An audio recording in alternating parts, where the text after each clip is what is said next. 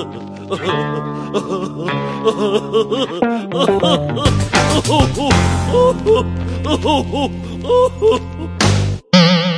that's how I feel after being out late at a birthday party last night. Thanks, Nia. Well, that's how I feel now.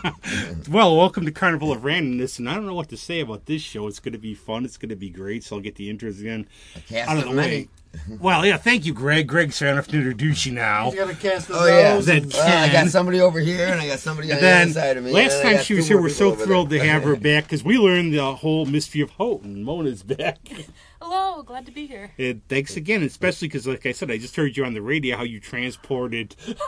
And then we're very thrilled, and they have to tell us, so that's Ken over there obviously talking. The real Ken Colombo. Everybody. Yeah, the real Ken. Right. But I'm very thrilled. They have a new show coming up, House of Hands, playing at Muck, and they're going to tell us all the details because I don't want to because I'll goof them up. But, late happy birthday, Mario, because you just had one. Late happy birthday, Alexis. You can't dream of what I hope we talk about a little bit. Obviously, we saw a crow before the show. That was cool. And of course, the ever-present. She's still here, even though she's got that play on Broadway, MJ, named after her. So she's doing double duties. There's MJ, a little under the weather, but in protective gear, so we're safe. Yes. Hi, MJ. Hello. Hi, MJ. So, Mona, what have you been doing since last time we've been here? Let's see. Well, we've got great lineups at the Little Cafe, but been doing a lot with classical. There's a new movie coming out called Tar, where Cate Blanchett's playing a conductor, and we're going to do a discussion on that November 9th. So classical music's kind of having a moment at the movies there's a Leonard Bernstein biopic coming out, movie about 18th century composer Chevalier Saint-Georges, and then also this one with Cate Blanchett as a sort of power-mad conductor of an orchestra. That's not a stretch. Yeah. And so that's sort of like looking forward to those things, but then also been really involved with trying to get some meetings together to get artists together. So I'm glad to also see some theater folks here because we don't have an arts council in town, and this group Rock Arts United is trying to rebuild some of those connections. And so I'm glad we're going to be having some late October, early November gatherings where people can say what do they need. Because we have so many good creative people, but we don't have resources always for them. Yeah. Please tell me that the teachers will bring these kids out to see these movies and get them exposed to classical music. Please. Possibly Tar is a little too shocking, but the rest, Actually, this is open. Then Ken can say something after me because I'm the host, so I have priority. You mentioning, like Cate Blanchett. Now, if anybody wants to speak to this, because I've seen enough of your plays where you play different genders and stuff, how do you go about getting into that? And this actually goes back, because remember, like, the movie Stage Beauty before, like, when there was even more sexism or stuff where, like, guys had to just play females because, women were just in the old days or whatever. But how do you get into the mindset to play different characters? It's like MJ, Heather and I always try to guess, what are you going to play this time? I like that. I like to keep people guessing. Anyone?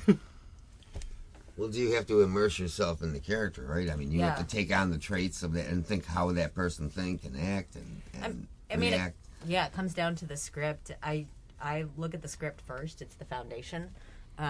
What we do something called script analysis, which is breaking down characters' motivations and then how they get the things that they want. It's all about psychology, at least for me. That's where I go. I go to the script and break that down, analyze that. And then bring in things like, where does this character hold their energy? How do they move? What's their physicality like? Do you do that after the script, or do you have a preconceived idea in your head first? I usually do that after the script. I'm a pretty cerebral actor, so I usually sort of take it from the inside out. Yeah, or you figure like in half your works how to make fun of me during them sometime. But I love the one about passing me the bottle on the lawn. It's like, I do enjoy that, Rob. I do. These must have been the extracurricular activities of the stage. I'll tell you, this is a little bit of a digression, just real quick. That guy, Evan Peters, that actor that does all those American horrors, and he just did the Dahmer thing. That guy, to me, is incredible. He's a great actor, yeah. And it's like, he just loses himself in whatever he's in. And, that's a great, to me, that's the kind of skill that's just, people don't think of that part of acting, I don't think. They think of the outward stuff. Anyway, that's done. But also, it was a very fun show seeing the Bat Sisters. I was glad to see you there. And I was telling Katie and Cammie, I saw them when they first did that. I actually remembered I was telling Ben that afterwards when they came up with the wings at the bug jar. Mm-hmm. And Cammie was telling me afterwards, it was like, well, that was like almost 10 years ago, but that was lots of fun.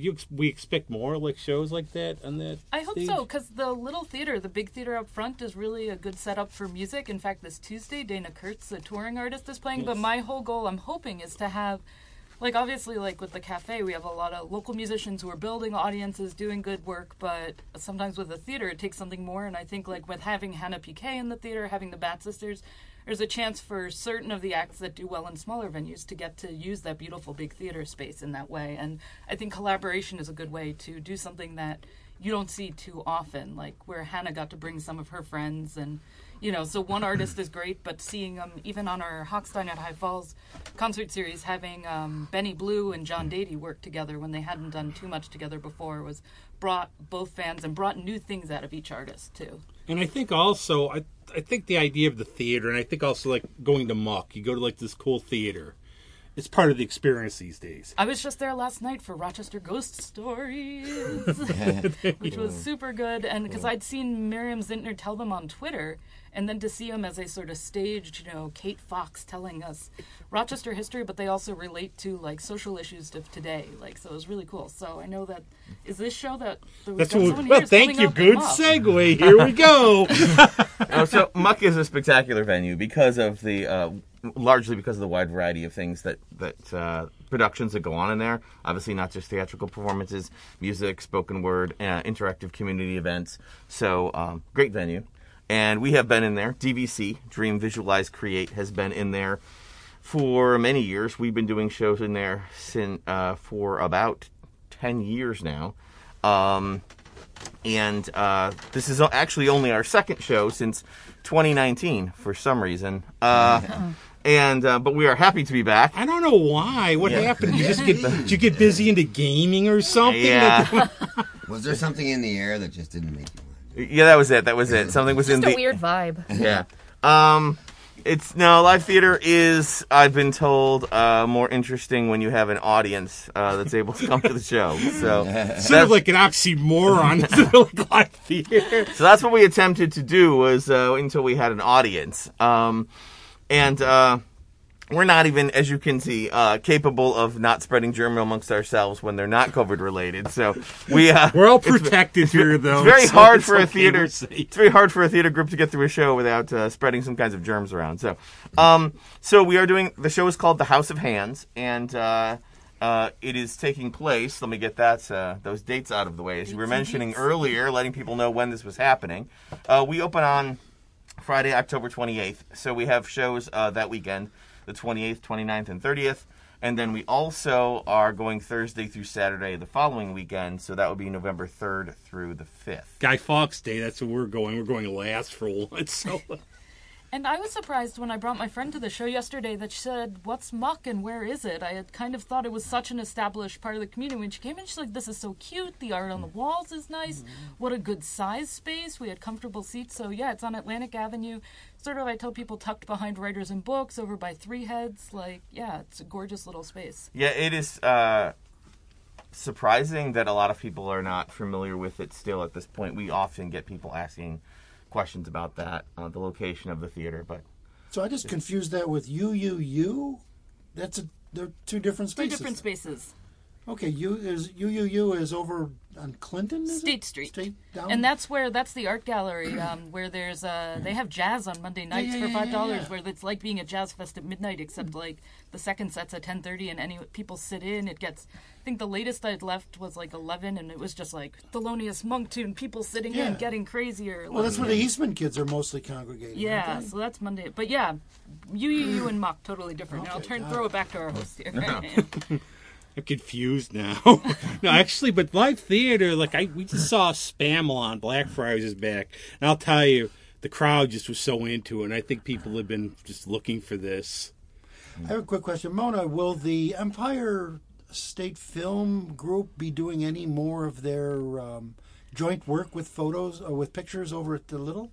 I think so. I don't know the full schedule, but I know they just did a few things with Fringe. They did something with Miriam Cutler, who wrote the music for cool RBG, stuff. and they did, I think, a new version of, what was it, one of the Buster Keaton films over at Dryden. So yeah, I think they've got plans. I know.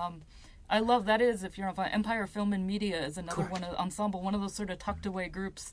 They're sort of Eastman, but they're more out in the community too, and they do live to picture and animated stuff, and they play music with it live. So And this, Live to picture, you mean play while something's playing? Yeah, no, like the full RPO orchestra The RPO while just did you're Harry watching the Potter. film. They're Oh, doing I'm always Yeah, amazed that's by cool. those too, because I asked Grace when she was on here.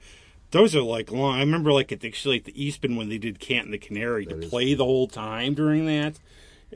Yeah, like Tuesdays at the Dryden with Philip Carley. He says he normally goes, I think, for like a beer and like a back massage and like a hot, like steam room, because it's like if you play a concert, you get rests or there's breaks between concertos and sonatas and whatever. And if you're playing a whole movie, that can be 2 whole hours of piano or Right. Yeah, Nosferatu. I know they did Nosferatu a few years ago as a charity event for a submarine school, and you're playing for 2 hours. Well, I'm always like theater or other things. Also, like you're on stage, it's very intense. It's sometimes a shorter time than like a work day, but it's not like you get a break to check email like when you feel like it, kind of. But I was actually reading a biography, and it had that great quote by Mark Twain about Wagner about his music is better than it sounds. But they were saying when they would see Parsifal, and can you imagine putting this on? Some of these operas would run 8 hours. Well, and the thing with Wagner operas being the cycles of them is actually they expected you to take a break for dinner and other things or do it. So, like, it wasn't. So, opera's reputation for being long, I'd say that Lord of the Rings movies don't have an intermission like the old movies or the operas or the theater itself. So, like, I think it's constructed. Some of it is, yeah, it can be intense, but it's also, at least for the audience, I think it's constructed in a way that we can experience it. As long as we're not trying to do it all at once, like, like the Wagner opera. Could you imagine doing that one? Like, okay, you have like a play, like, okay, go break for dinner, come back for Act 2. Well, you know what? Did you ever watch some of those restored older movies, and they have the little intermezzo parts in the beginning and in the middle between acts or something? I mean, is that something that was common and then just got cut out? When the Eastman Theater opened, the first day was not just a movie. It was supposed to be all within 2 hours. You had a live dance performance, you had singing, you had the 1812 Overture, and you had the movie, and you had an organ postlude. So we were like paying for like a full, like, music, theater, dance, whole entertainment sort of thing. But no cartoon. No, actually, yes. And the cartoon and the newsreel. So, yeah. Right, she always has an answer. Who was some of the more recent directors that had an intermission put in? I know Kubrick did. In 2001, he had an intermission, but that's about as recent as I can recall. I wonder. Monty Python and the Holy Grail at an Yeah. intermission. Maybe when you have something exceeding 3 hours. But it's weird, actually, post-COVID, and I don't know if theater's doing this. I actually liked, though they're back to normal, when I went to the Chicago Symphony, they did this is where we're used to the intermission at concerts, is they did a 90-minute or 80-minute no-intermission concert, so we didn't all get up, talk and buy drinks and breathe on each other and go back. We were kind of getting us in and out as soon as possible. So I go back and forth on the value of the intermission, because sometimes I'm like, just keep the show going, don't let me break my mood, and then let me, There's actually a lot of modern theater is sort of going without intermission. There are a lot of productions that run, like, say, an hour and a half or so. I guess that's usually about the stretch of it, an hour, 90 minutes, an hour and 40, at which point they either, at that point, if your show's longer than that, then they typically have an intermission or a break. But it was pretty standard to have intermission, at least one, traditionally in theater. But there are a lot of playwrights and a lot of modern theater and shows. I'd say really at this point it's probably been the past 15 or so years now, where there have been a lot of shows that run straight through without an intermission. DVC has actually done some of those shows. That's an interesting dynamic between having a show that has an act one and then, a 10 or 15 minute break, and then a return and start up again with that. This show does follow that pattern of having an intermission and 2 acts. But we've definitely done some shows that don't have an intermission and go straight through.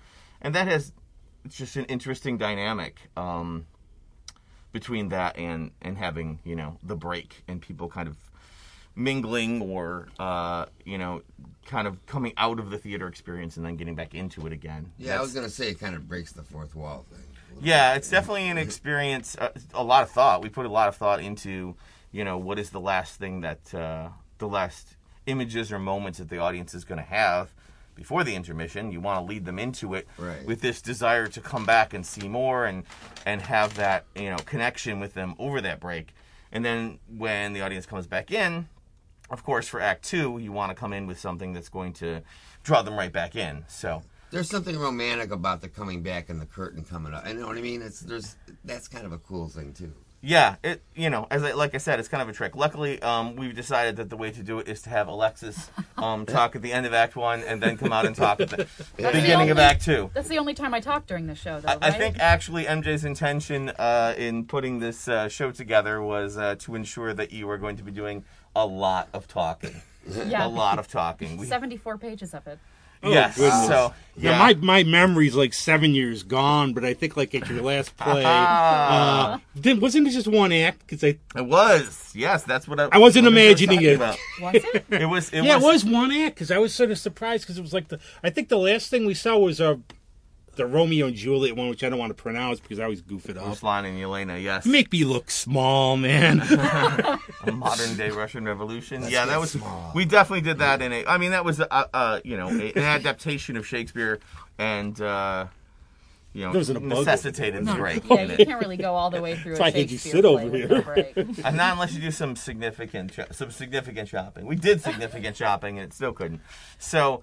But in this case, in the case of the House of Hands, this is portrayed as a memory play. So we're getting our main character, who is named Alexis, spelled differently than our actor portraying it, named Alexis. The main character is providing us most of the experience of the play is watching events that happened over the previous 5 years that led to where the character is at this point in his life. So.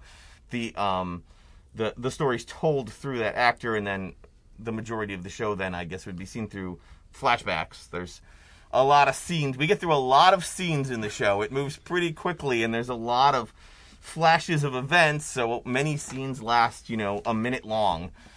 So in that case, it leads to a lot of technical issues, right? Sounds, many light changes, because usually a good way to designate the passage of time in theater is a light cue or change of some kind.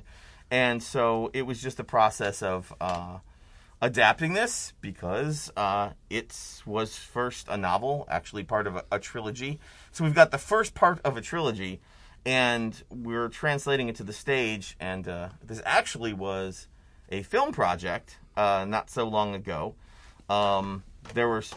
We're very much through the process. MJ was very much through the process of putting this together as a film. And then we were weeks away from starting the process, and that was the beginning of 2020. And then something happened. I don't know why we didn't do it. So who decides what shows you're going to do, what plays you're going to put on? So we have so DVC does have a board of which Alexis is a member. Okay. MJ and I are primarily the ones who kind of come up with what direction we're going to go in. DVC wants to do the focus is to do either shows that no one has seen before. Our mission statement is about doing shows that are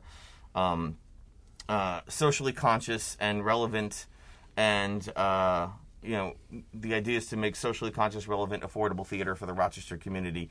And we also want to challenge the audiences. So when we sit down to think about what we're going to do, we're often either doing things that haven't been done before, or if we are doing something, like in the case of Romeo and Juliet, for example, we want to show it in a very different way. We want to find a way to make it very meaningful to present time and to the people that are seeing it, and accessible, and to find a way to take those old pieces and continue to show why they still exist and need to be performed. So that's part of the process then, is just thinking through that and figuring out where do we want to go from here, what are ideas or concepts that are meaningful to us and that we think need to be discussed. So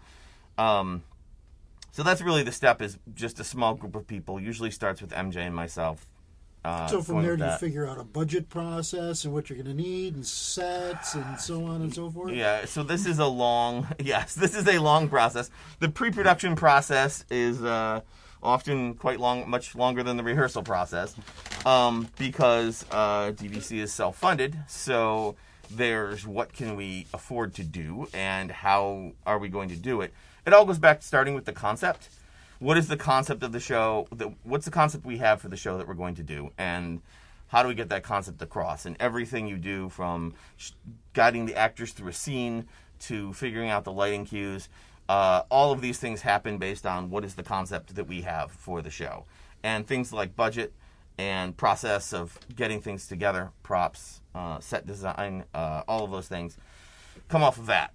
But yeah, we have the people you were seeing in this room who are, one is the writer and the other, and are playing, significant main roles in the show, are also painting and hammering and nailing. Alexis is actually our head constructor of the set. It's a drill. I haven't used a hammer this whole time. Okay. Well, it's been something. One of those tools.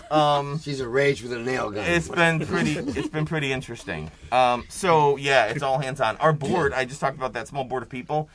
Those are people that are involved in shows and carry heavy objects and lift things and put things together.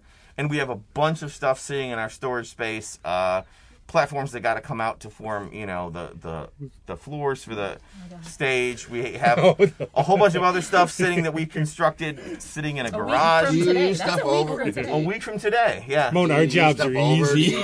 Do you think about that and reuse You and gotta. recycle stuff? That's the goal. We have some things that have been repainted many, many times. Right. Well, yeah. So how do you take what you already have and turn it into something else? Yeah, for sure. Winter becomes summer. Right? That's what I like though about both. If you take classical music and theater around here, I just went to the Chopin show, and I admit I actually had not heard of some of the other composers on the list. Oh, right, Jennifer Higdon was on there. She's contemporary, and I amazing. just didn't know. Pulitzer And what I liked also were the changes and the tempos and everything. But there's always something new. And what I've always said I've loved about DVC is we're not seeing the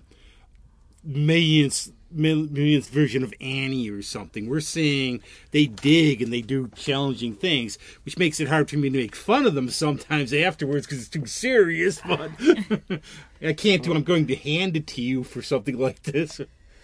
Well, go ahead. No, yeah. go on. Please. Oh, it's just sort of the role that arts have. Is it to challenge us? Sometimes it is to entertain us, but I think sometimes people think of the entertainment side over all the other things it does. Some of it is bringing us together. I play in a lot of community orchestras, so the whole being involved, making it does something, and a lot of us who enjoy watching it are involved in bigger or smaller ways in making something as well. We do all, I think, even if we don't think of ourselves as artists, have creative parts of ourselves, but also this idea of thinking about stories, retelling them, telling new stories, and I love coming back to a canon because I do like relating to shared stories, but finding something new with it, not just repeating yourself. But you have this sometimes too, where I still find in music, and Ken can say this, and Greg, I'm sure everybody, we've been doing this a long time, but you find something you never heard of before and you go, wow, how did I miss this? This is just...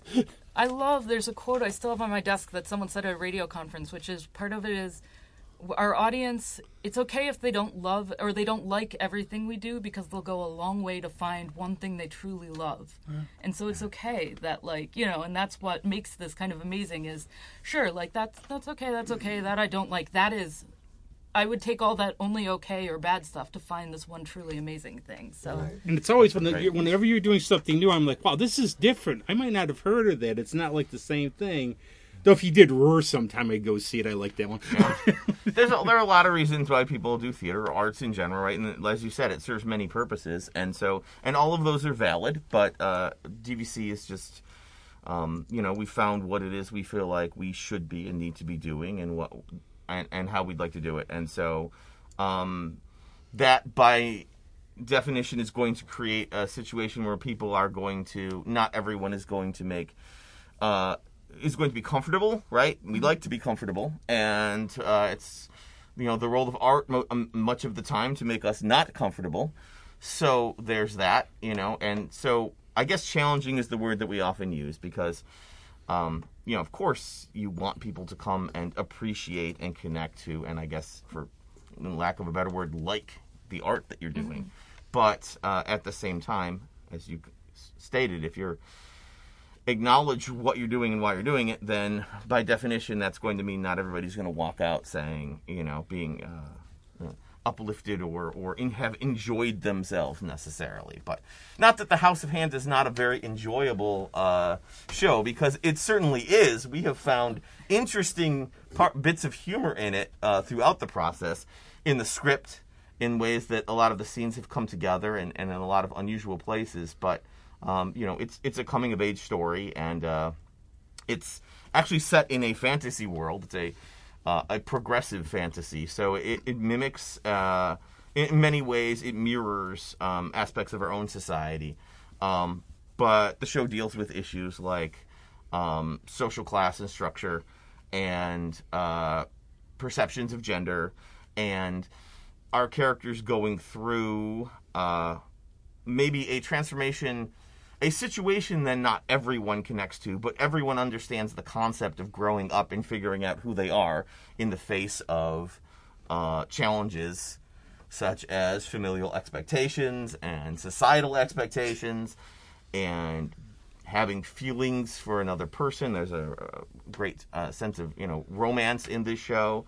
And so all of that makes for an interesting character that is being portrayed by Alexis. Thank you. I hope that so. You can. I hope I'm doing him justice. Is it bad if I just sort of pass this to you? That you're going to discuss this character in some way? Ooh, what does that mean? The hand on. No. I will say I've seen the pictures, the stills. I put them up on the page, Yeah, they're and nice, they look huh? like almost like an old, those old time cameras or whatever, like those old pictures, like you sit there. Yeah, that was the goal, I think. That was Kelly Kester did some amazing pictures Phenomenal. for us, and we love that. We always have great pictures for our show because Kelly Kester does a great job of taking photos for promotional purposes, and then Annette Dragon takes our photos when we're in production, and so we have some great pictures of that. So we never have a lack of amazing images to look back on after we do a production. So. Well, that's cool though, because then you can trace the progress and the outcome from the inception to the to the end. I think it's always neat to see all that behind the scenes. And I think it's interesting because a lot of times as an actor you don't get to see what it looks like. Right, honestly, right. especially in theater, Yep. because You're just always I'm up in the there. moment. Yep. I'm seeing people's silhouettes in the dark, and I have no idea what it looks like. I Right. honestly just hope I don't look like a fool. That's a good point. During Tech Week, we're in the theater, and I'll see actors creep out when they're not in scenes and kind of look at things, and I'm Right. like, "What are you doing here?" And they say, "We've never seen the show." Right. You're in this every minute, all day long, rehearsal every day, and then you get to the show, and It's like, what's this look like? right, Alexis never leaves the stage really, Oh, except for the intermission. So, you're only seeing it from the perspective of being there Yeah. at the time. Well, so. it's like recording music, and then, do you ever listen to it? After Right, you record right. it? Like, I listen to some of my bands once in a while, but then you think, well, why am I even bothering? It's like, you think it's just an ego stroke, But sometimes you want to know what's the whole thing sound like? You want to know what the whole thing sounds like outside of your part in it. You know what I mean? Well, that's another thing. Go on, go, Ken. How old is the theater group?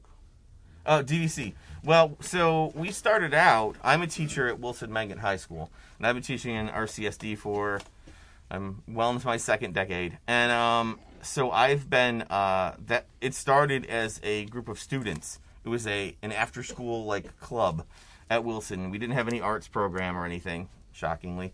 And and we had some kids that were interested in, getting together just to talk about theater and movies. And we did that for a couple years, and then it evolved into doing skits and 10-minute pieces, and then eventually we sort of cleaned up the Wilson Theater enough to do a show on there, and then as things kind of developed and grew over the years, I had fortuitously my sibling MJ with a vast wealth of knowledge of how to do theater in an effective and meaningful way, we went through the process of kind of evolving from there. At this point, it is a collection of students that I still, they're current students at Wilson. A couple of them are involved in all of our productions, and a lot of students who've graduated from Wilson who are in their 20s, college age, and local members of the arts community. And so we sort of together have created this theater company. We officially moved out as a community theater group when we moved into Muck. That was the first show that we had done, like I said, 2012 or something at this point. And since so it's just been this continual process of having people connecting to people in the Rochester arts community and staying connected to people. I mean, there's people in all of the shows that I've known since they were, 15 years old. Yeah. And it's really interesting to watch that process. So it's about 10 years old. About 10 years old. Yeah, I started it back in, the kids will tell you, the kids that are now 38 years old. And I remember them from the beginning. That's the thing. We'll tell you that the club existed since 2000. But yes, as we currently exist in this incarnation, it's been about 10 years. Mona has something. Well, it just got me thinking about arts in the schools. I've been talking with people who are part of the group Teaching Artists Rochester, which is the Reborn Young Audiences, which is what help gets artists into classrooms or into assemblies. And there's the different parts. They're getting to do the art yourself as a student, who gets that, who has a school orchestra, who has a school theater program, and making sure that there are more opportunities like that. But then also getting to see and experience different art and different cultures. So that's something you've been able to bring more of to your school or to the students there. Yeah, I think, I can't speak to what other drama programs were like or anything, but I do know that it seems to be a significant difference with a lot of younger people who have theatrical experiences. They may have more, be in bigger budget, exciting shows or something, but they don't have their ownership of being a part of it, like they're playing a character in it, or they're kind of being directed specifically whatever their role is in the piece. And so the idea from the beginning was that DVC was very collaborative, continues to be now that we're working largely with a group of adults. But the idea throughout was that people would be part of the decision-making process, and that DVC... The idea is that we talk about DVC being a family, and this is why a lot of our audience are people that have come back that were a part of DVC 10 years ago, that are coming now and reconnecting with everyone and, making art still a part of their lives. My goal is just to have art be a part of these kids' lives throughout their lives. And I think that's more important. Yeah, everyone here probably has some memory of being in school and something, whether it's the band or theater or dance, that's kind of... I'll never forget, I've told this story many times, but it still means a lot to me. It's one of this is why I give, to a lot of the local things, I'll plug Girls Rock Submarine School, all those my favorites, that one of my friends was telling me how much he hated school. And he said, you know what, the only reason I got through school, I was in band, and I knew I had to do okay in school to keep playing in band. If it wasn't for the music, I would not have made it through school. I can relate to that. Well, I could see that, but you're a drummer. What happened? Well, no, but I was in a marching band and all that. But the most part, I wasn't crazy about school, but the band thing was, yeah. Well, and I just saw pictures online of the Pride of Rochester, the city school marching band, and it was so cool. They were working with kids from Victor, as a kind of collaborative back and forth, and I love seeing things that grow between schools or start to merge the school and the community. I think it meant a lot to me as a kid to play in a side-by-side, next to professional musicians, as a high schooler, being oh, wow, this is what it's like when it's not just me and our, friends misbehaving in school. Or, we're always trying, but it was, made us sit up a bit straighter and, think a bit more and, Yeah. I think it fosters competition in a good way, and it makes you want to excel in a good way rather than just trying to get one up on somebody or dressing better. You know what I mean? It takes away a lot of that. It was working together, but also working to and you really have yourself. to commit to. We've seen some musicians, recently especially, they really have to commit to what they play, too. Right. Really good. I'm going to say, too, Mona, in terms of the little, too, you've got quite the diverse lineup there. How do you... We've got it's an interesting thing. What is that space? It can't, whatever it is, it can't be too loud because we've got the movie theaters there. That's why you haven't had death metal yet. Yeah, or anything? But we have. I'm trying to think. We have. Speaking of students, we have East Rochester's group, Rushing Dove, the Black Rose. They're an Irish band, so being in school band there doesn't necessarily mean playing your typical wind ensemble or jazz band music. They have an Irish band. I think it's Mark Gallman leads that, and they gig. So they're coming to play in a couple weeks. Got, I think, Hannah PK doing a Monday residency in November, and I really love her, a great local blues musician. who's She's worked- awesome. Yeah. She's great. Yeah. Got a Taurus Savant. I've got some jazz, some folk, classical guitar night the first Sunday of every month. And now the harp students have asked, not every month, but maybe once a quarter, can we do harp night at the Little? So guitar Is there night. enough to support that? There's, kids I playing? think, enough kids for maybe once every 3 or 4 months they can put together a little thing. Cool. And I love guitar. To me is like a real bridge of an instrument. Someone will be into like Hendrix and Andres Segovia, and Right. it crosses it crosses a lot of genre lines. So guitar is a fun one, and we pack the cafe for classical guitar night, which is on a Sunday, which is really fun. So that's first Sunday of every month. One of the shows that really surprised me is when we were doing 3 times 88, which, to refresh everybody's memory, was 3 pianists at the Little Cafe, each playing piano. We kind of stole a night away from the guitarists because they're all over the place. And one night that we had, I think it was for a fundraiser for the Rochester Music Hall of Fame, we had Aaron Kurz on. He was, at the time, a senior in performance, or he had come back to Eastman for postgraduate work or something. Aaron is now on tour. He's a bona fide concert pianist. One of our guests was Avis Reese, and she's, out on tour with Danielle With Ponder. Danielle Ponder, that's right. Doing That's amazing right. work. And she was a guest, as a matter of fact, on the 3 times 88. Yeah, that's what I was thinking of that series. And that, so we also now do have a songwriter night, a Nashville style, Songwriters in the Rock. Alex Gettle and Chris Bethman. Chris Bethman teaches, I think, at East High School or one of the city schools also.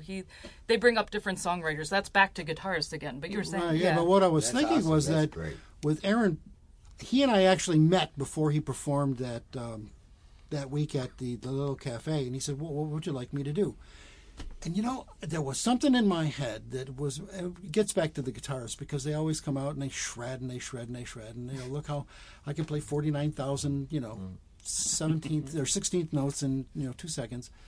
And I told Aaron, give us something that's really pyroclastic here, and he turned around and he played a piece by Liszt. It set the house on fire, and I'm not even kidding, pyrotechnical. And there's definitely an audience for that, even at the Little Cafe.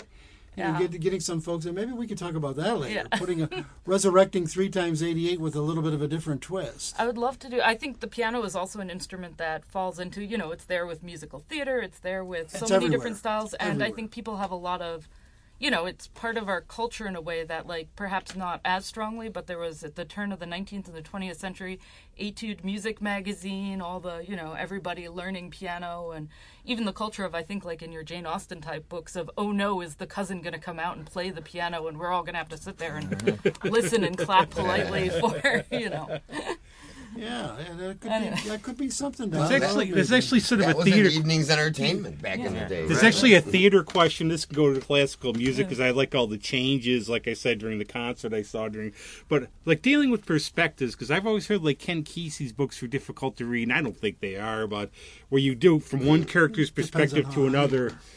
I thought they were easy to read, but Oh, were you tripping? Oh, you were really hot. You proved their point. I get no respect. But when you're say you're dealing at a play, doing a work where character number 1 starts, but then it goes to character number 2, character number 3, and you keep swifting around. Is there sort of a difficulty in making sure the audience follows which person? So I think that's where directing comes in, because you kind of have to make sure that comes across, and that's kind of the biggest challenge of it. I've just been stuck in reading novels where the question is a lot of people that complain about some of them where you can't tell which person is talking or It is easier when pointing you on can because see of that. people. That's why. So I think theater has less of a problem than novels in that sense. that's true. And this novel, The House of Hands, was written as a first-person narration, so we're hearing the story through Alexis, and we're doing that on the stage as well. So, for one thing, Alexis just pointed out, visual helps a lot, but also See my face. it is interesting because we are hearing the story through the perspective of a single person. We've discussed that a lot in the process. I've had those conversations with MJ about that. This directing process is as I've said, DVC always wants to be, we aim for as much collaboration as possible. That's how you get the best work out of getting everybody's insights and putting things in and working together on things. In directing this piece, it was has already been constructed. It was more about how do we get these ideas across in a live format as opposed to where it was intended to be in a film or initially, people are reading off the page. As you said, very different experience. So how do we create those moments? And so, my job as a director at this point, since I have the writer sitting next to me through the process, which is extremely helpful, is are all of these images and ideas and moments translating so that I can sit there and take a look at it and say, okay, what do we want to get across, and is this how we're getting it across? And we've talked a lot about how, we're following the character of Alexis through this story, and we still have to understand that we're seeing his memory, and so the way that things are being framed and shown, we accept them as actually, being real, actually having happened, but it still affects how you stage a scene. Is this your Rashomon moment where it matters there who saw it? Yeah. Well, right. So that's an instance where we're getting perspectives of multiple people, right, and then looking at the same situation from different people's perspectives. So, yeah, it was just about how do we tell this story in an engaging way, and obviously there's moments where Alexis is speaking, seems to be speaking directly to you, and then a lot of times we're going back into moments and in and out of moments, and then Alexis has this power to affect and shape. I think that's the biggest thing, is that Alexis has the power to stop moments in the memory at certain points and come out of those moments, and so we see his reaction to them in that instance. But yeah, I think the perspective frames things enormously, especially in Alex's relationship with Kate, who is the character that he meets when he's lost in this whole new world, experiencing this environment that he's never been in before, and Kate is there to protect and support, and the romance that develops between those two characters, we're seeing that all from one of the two characters' perspectives. So it's relevant to the way the pieces. That's what I like out of Lives of the Great Composers too. Is like when you read about, you put the classical music into context. What were they battling in terms of censorship? What was going on? What could they do then? But I was going to ask. I probably asked you this before, Mona. How did you actually first get into classical? Listening on the radio, and my parents took me to concerts, and then I wanted to play. Actually, I wanted to play violin like Sherlock Holmes. So. And that we had, 5 whole violinists in our tiny school, but would I pick up the viola, which is basically like, I was like, is it the same thing kind of? Sure, I'll do it. It's a 5th lower, so it's just one lower string. And it has the lower, more, I guess, mellow tone. There are a lot of jokes about it, as I was telling before the show. We're sort of I think there are 11 pages when I was younger on the internet, like early internet, that my dad printed out 11 pages of viola jokes, cut out the ones he thought were indecent for me. Tell you when you're older ones. But, and I could follow this there, but I hope you don't mind me thinking of texture and tone. Something they said earlier about theater is interesting. This is good. Yeah. That about the way the lighting changes, or there are different ways you can signal it. As a big movie buff, which may have come out in some of my reference, that like Little Women, the Risa Greta Gerwig one, some people said they didn't know what time it was, but I felt the whole language of cinema told us by the shift in the color, the light, the feel. Yep. And it wasn't like, they announced 5 years earlier. It just changed, and if you were tuned... And that's, although I love reading, when I watch cinema, and I guess I should look for it more in theater, there are visual cues, the whole feel that you can change something without saying it, as opposed to when I'm reading a book, you have to say, now this is happening, kind of...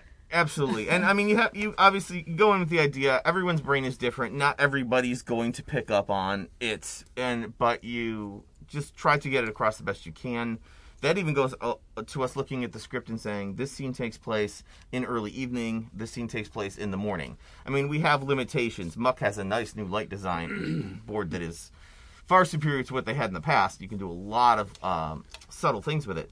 But it's still creating the idea of what does morning look like when this yellowish and orange light comes on versus what does it look like later in the day. And And then, so we have a lot of, this is the next day, or this is a couple weeks later, and nobody holds up a card showing that. So, how do you do that? You do it with the sound cue. Right. We'll never forget. There was one play they did. I'll have to say the name again because you know what I'm talking about. Where what they did was they blacked the theater out. Remember? Oh, black comedy. Yeah. This one you have to hear about. This is. So the show is designed. So this is a published, show. This is actually one of the more, dare I say, traditional DVC shows in that it's an actual published show that many people perform. But it's a one act, and the idea behind it is that when the audience can see the actors, it's dark on the stage for the actors. And when the audience can't see the actors are conducting themselves normally. So you have complete darkness, and you have to have actors walking around and talking and acting like everything's fine. And then the lights come up, and all of the actors act like they can't see anything at all. And then there's an in-between where if someone turns on a flashlight or lights a match, there's some darkness.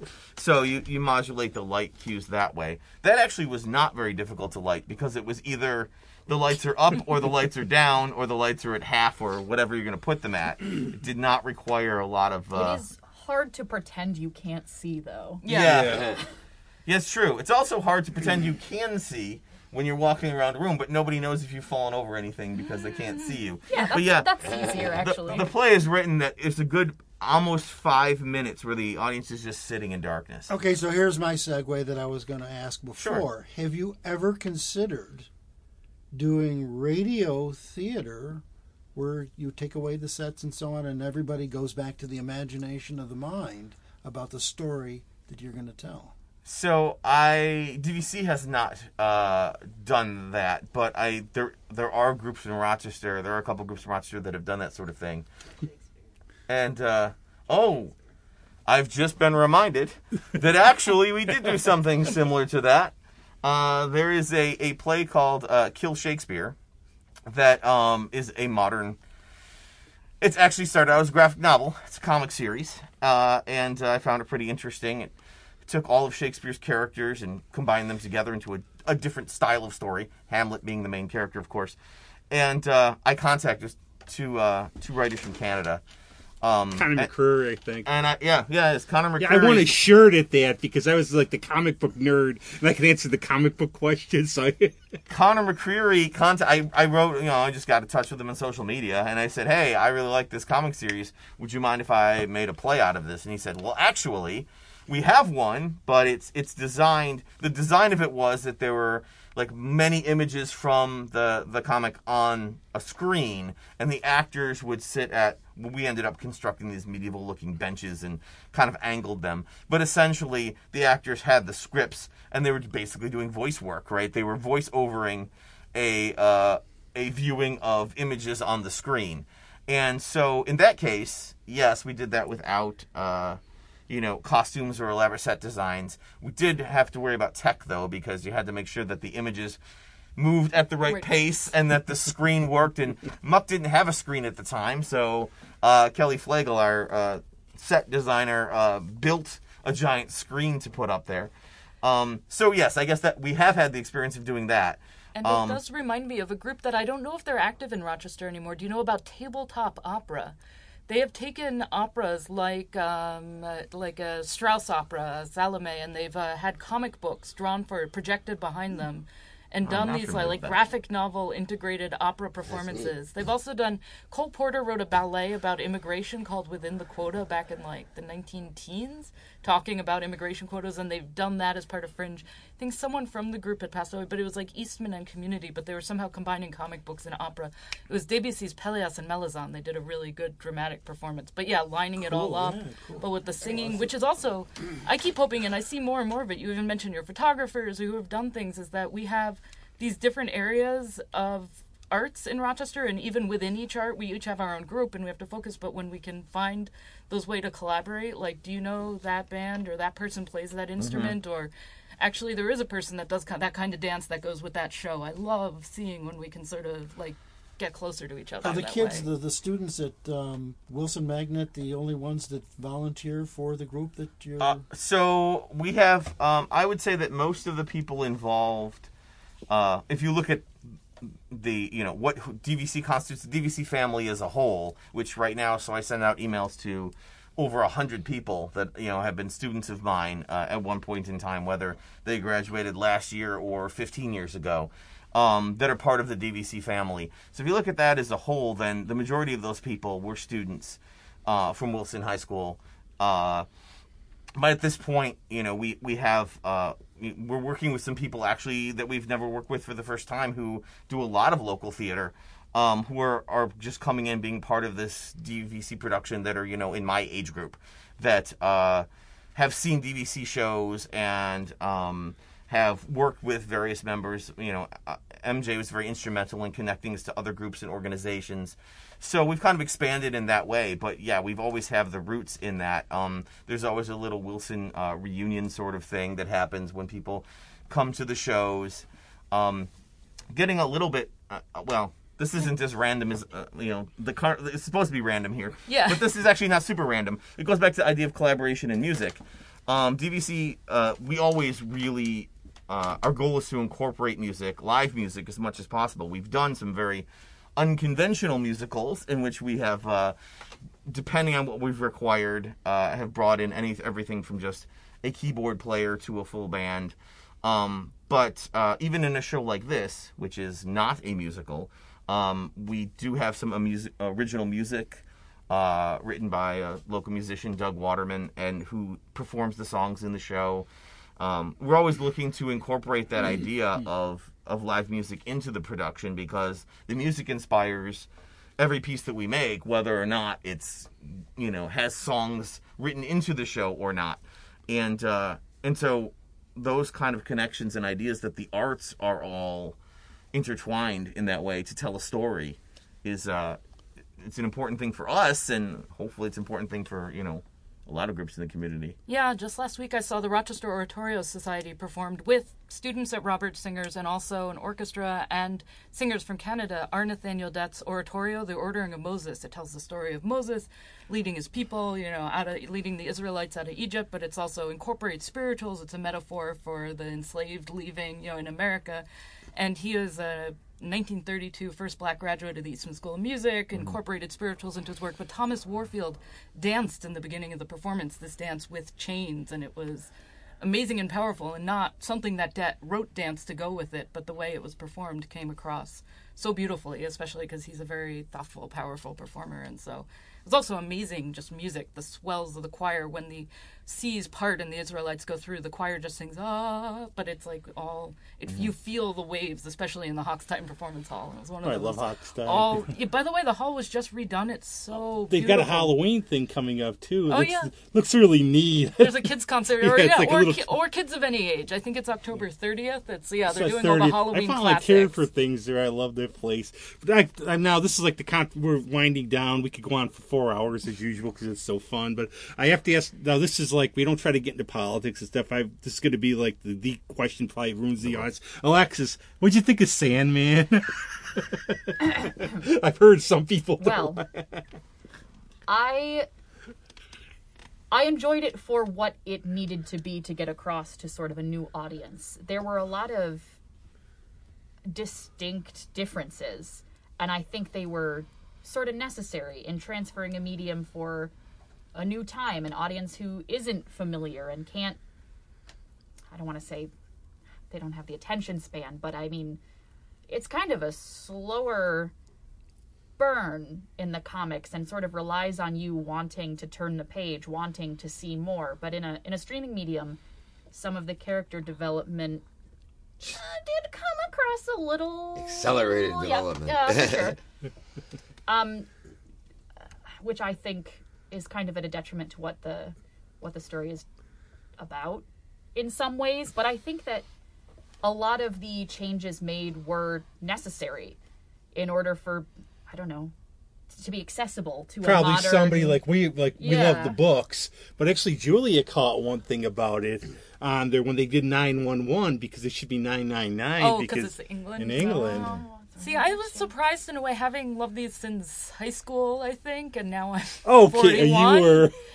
I was surprised how many things were realized very similarly. I guess so many times when I see something adopted for a movie or, a stage, in one ways, what works in a book doesn't always work on stage or screen, which is why I think sometimes operas or plays are well adapted out of short stories, out of something with a lot of space, because you're not trying to put everything in. So especially in opera when there's time to sing, because you need your arias and then your action and your recitative. So in this, I was just surprised how many things I recognized, or are they going to that? But then there was one or two young actors who I thought were not super strong that may have had a major role, like Rose, that made it a little difficult. But other things I thought were I was just struck by a lot of it. Yeah. I think because of the graphic novel format, there's actually a lot of ability to draw and create the images as they were, or as they were sort of intended to be. And I think that does give them kind of not an easier job, but it makes it easier for us to recognize those things directly and be like, that's exactly what it was. That's exactly what it was supposed to be. And then it also kind of makes it more obvious when it's not. See, and I really liked, say, Lucienne instead of Lucien, but someone else, a friend of mine, a woman of color, said she felt uncomfortable with a woman of color being the one who bails out the boss and all this. Like, the dynamic in trying to include more characters of color, what roles they put them in, made them, I also don't, are they going to make any more? Do they have any money to make I don't know more if they've decided yet. I've been following it a lot, and I actually will say I did like Good Omens a lot. Oh, the second season's coming out next summer. Was it like a no or Oh, no, I haven't gotten to watch it. No, really, I love that. The only thing is David Tennant looks like Geddy Lee. Having been very recently involved in a production where we had to adapt it from one format to another and maintain the elements in the piece, I would have to say that at least on our end, a lot of conversation and discussion goes into how do we get this piece across, revisions of things. You have this idea in your heads of this is what this piece is, and especially when something is really good. When, like Sandman, right, you have something that is beloved by people and is so excellently constructed. There are certain things you can take and say, well, adapting it's going to make it better in a lot of ways. But when you have pieces that are already established and very well written and, have a lot of meaning to people, like we sat down and looked at this and thought, how do we make these changes in a way that is true to the story, but is also going to work for the new format? And I think in this case, and with Sandman, it certainly helps when the creator of the piece is directly involved in the process. So Neil Gaiman's directly involved in making this adaptation come to life. So at the very least, he's signed off on these things, if not been part of meetings where they have talked extensively about how do we take this and bring it into, this new format. I just think you're likely to be a lot more successful when you're doing that with the creator of the You piece. think it would have been better maybe if they used animation because they could do more? Maybe. I mean, who's to say better? Certainly different. They would have had a lot more freedoms and options that I guess is limited by the live format. But like Dream of a Thousand Cats is one of my favorite stories from the original comics, actually, for whatever reason. I don't know why. As soon as it started, even with the animation, I was weeping. But I think they had, because of the format they're using, they have a lot of freedom to take those and make them those moments when they need to be, which I think is really cool, the ways that they choose to do that. And I think it's better than, say, I love Neil Gaiman's Stardust, and I still can't stand the movie because the score is so bad. The movie itself, the score is so distractingly bad. The score, and it's like, normally, I'm not just because I'm a music person always listening for that, but it is not just blandly back there not doing anything. It is actively If the music does something, if the lighting, if all of these things are good, you're probably not really noticing them. Yeah. Because they're serving the overall story and what you're trying to do. But when they're not, they stand out in a way that detracts from you enjoying it. No, that could do it. Like somebody said the one time, there was one review of The Graduate where it said, some critic said, well, Simon and Garfunkel songs don't mean anything to it. And the music, people forget, the music adds so much to it.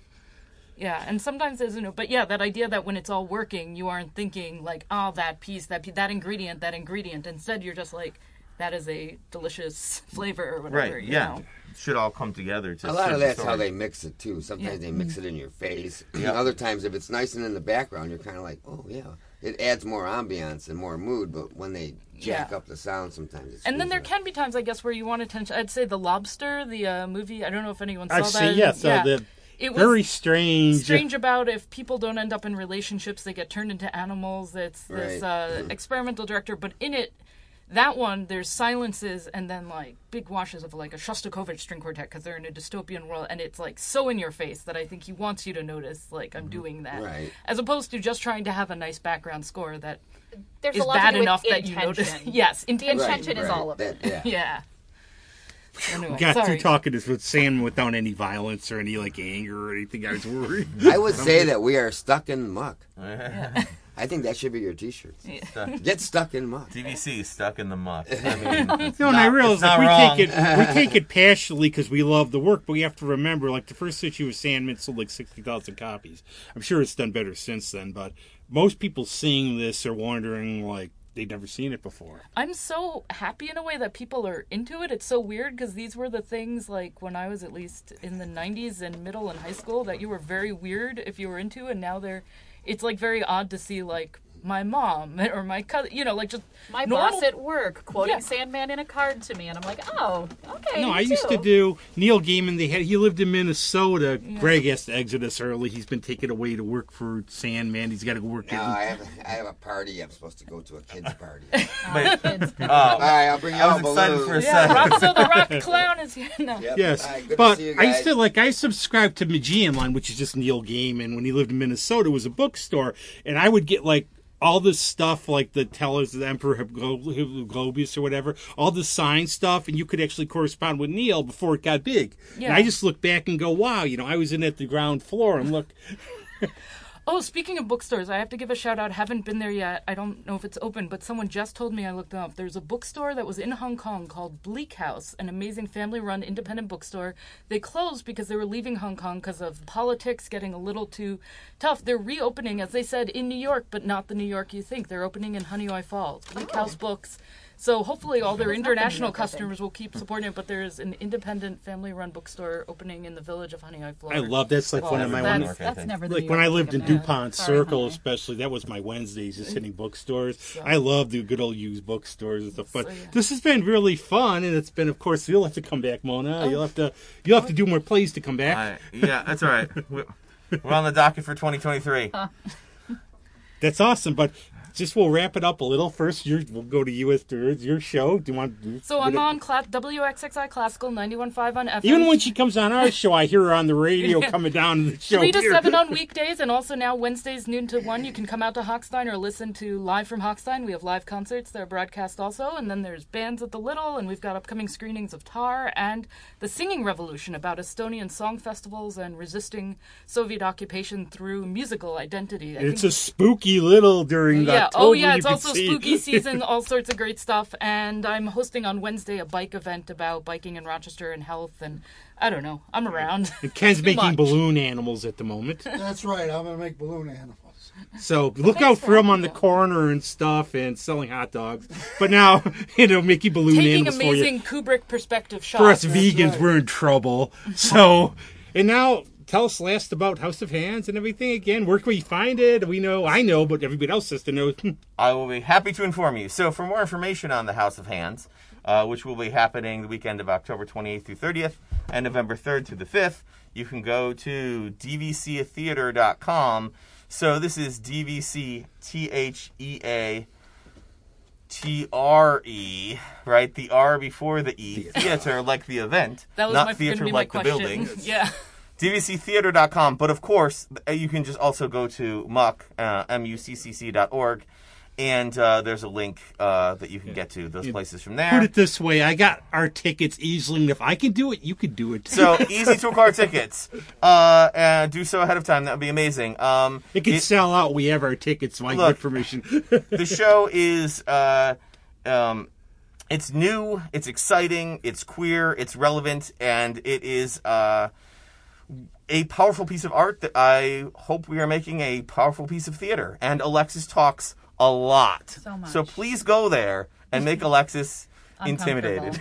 If you'd like to, you could come back and just talk for 2 hours on this without us. No. I already have a lot of that to do next Yeah, week. but so I'm but the fine. last thing we'll do is our good friends on Nightfall actually made a concept album, Nightfall After Dark Shadows. Lisa loves Dark Shadows. Anybody a Dark Shadows fan? Not you, MJ. I don't want Barnabas you to be- Collins, what? Oh. You know, do you love Yeah, it? I watched the old one with my mom. Well, yeah. good. I will let you, because I haven't watched it in a while. there's a concept album. You could pick out the track we're going to play at the end. Oh, let's see. Do we want Night Creatures? Here we are. The Gee, theater. that did that take sounds you long. relevant. Yeah. Very good, and thanks a lot, Moda, for that one. So we're going to hear this. You can find this anywhere. They're going to have a CD released, shockingly, by Halloween. It's Nightfall After Dark Shadows. And it's a concept based on Dark Shadows, obviously. And Lisa was telling me she's going through all 1,250 episodes as we speak. So this is Night Creatures. And thanks, everybody. Go see the show. Go listen to Mona. Listen to us if you want, I guess. Support local Rochester arts. Cool. See ya.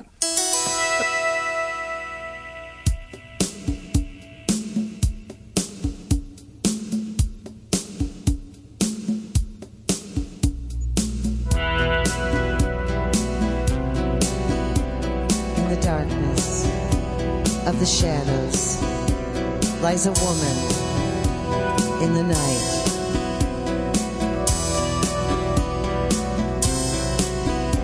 In the darkness of the shadows lies a lifetime of moonlight. My dark shadows loom around my heart tonight. Ease my fear, my love. Stay with me tonight. Ease my fear, my love.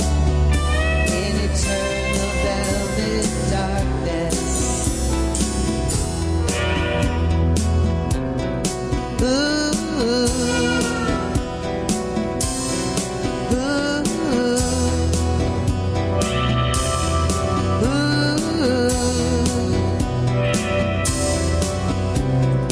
darkness, let you see shadows of the night.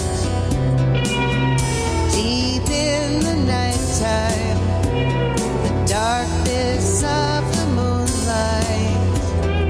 Ease my fear, my love. Stay with me tonight. Ease my fear, my love. In the velvet darkness of the night. In the darkness of the night.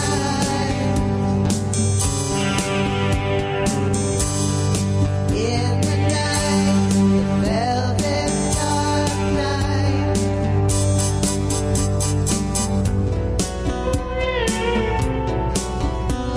In the darkness of the shadows lies a woman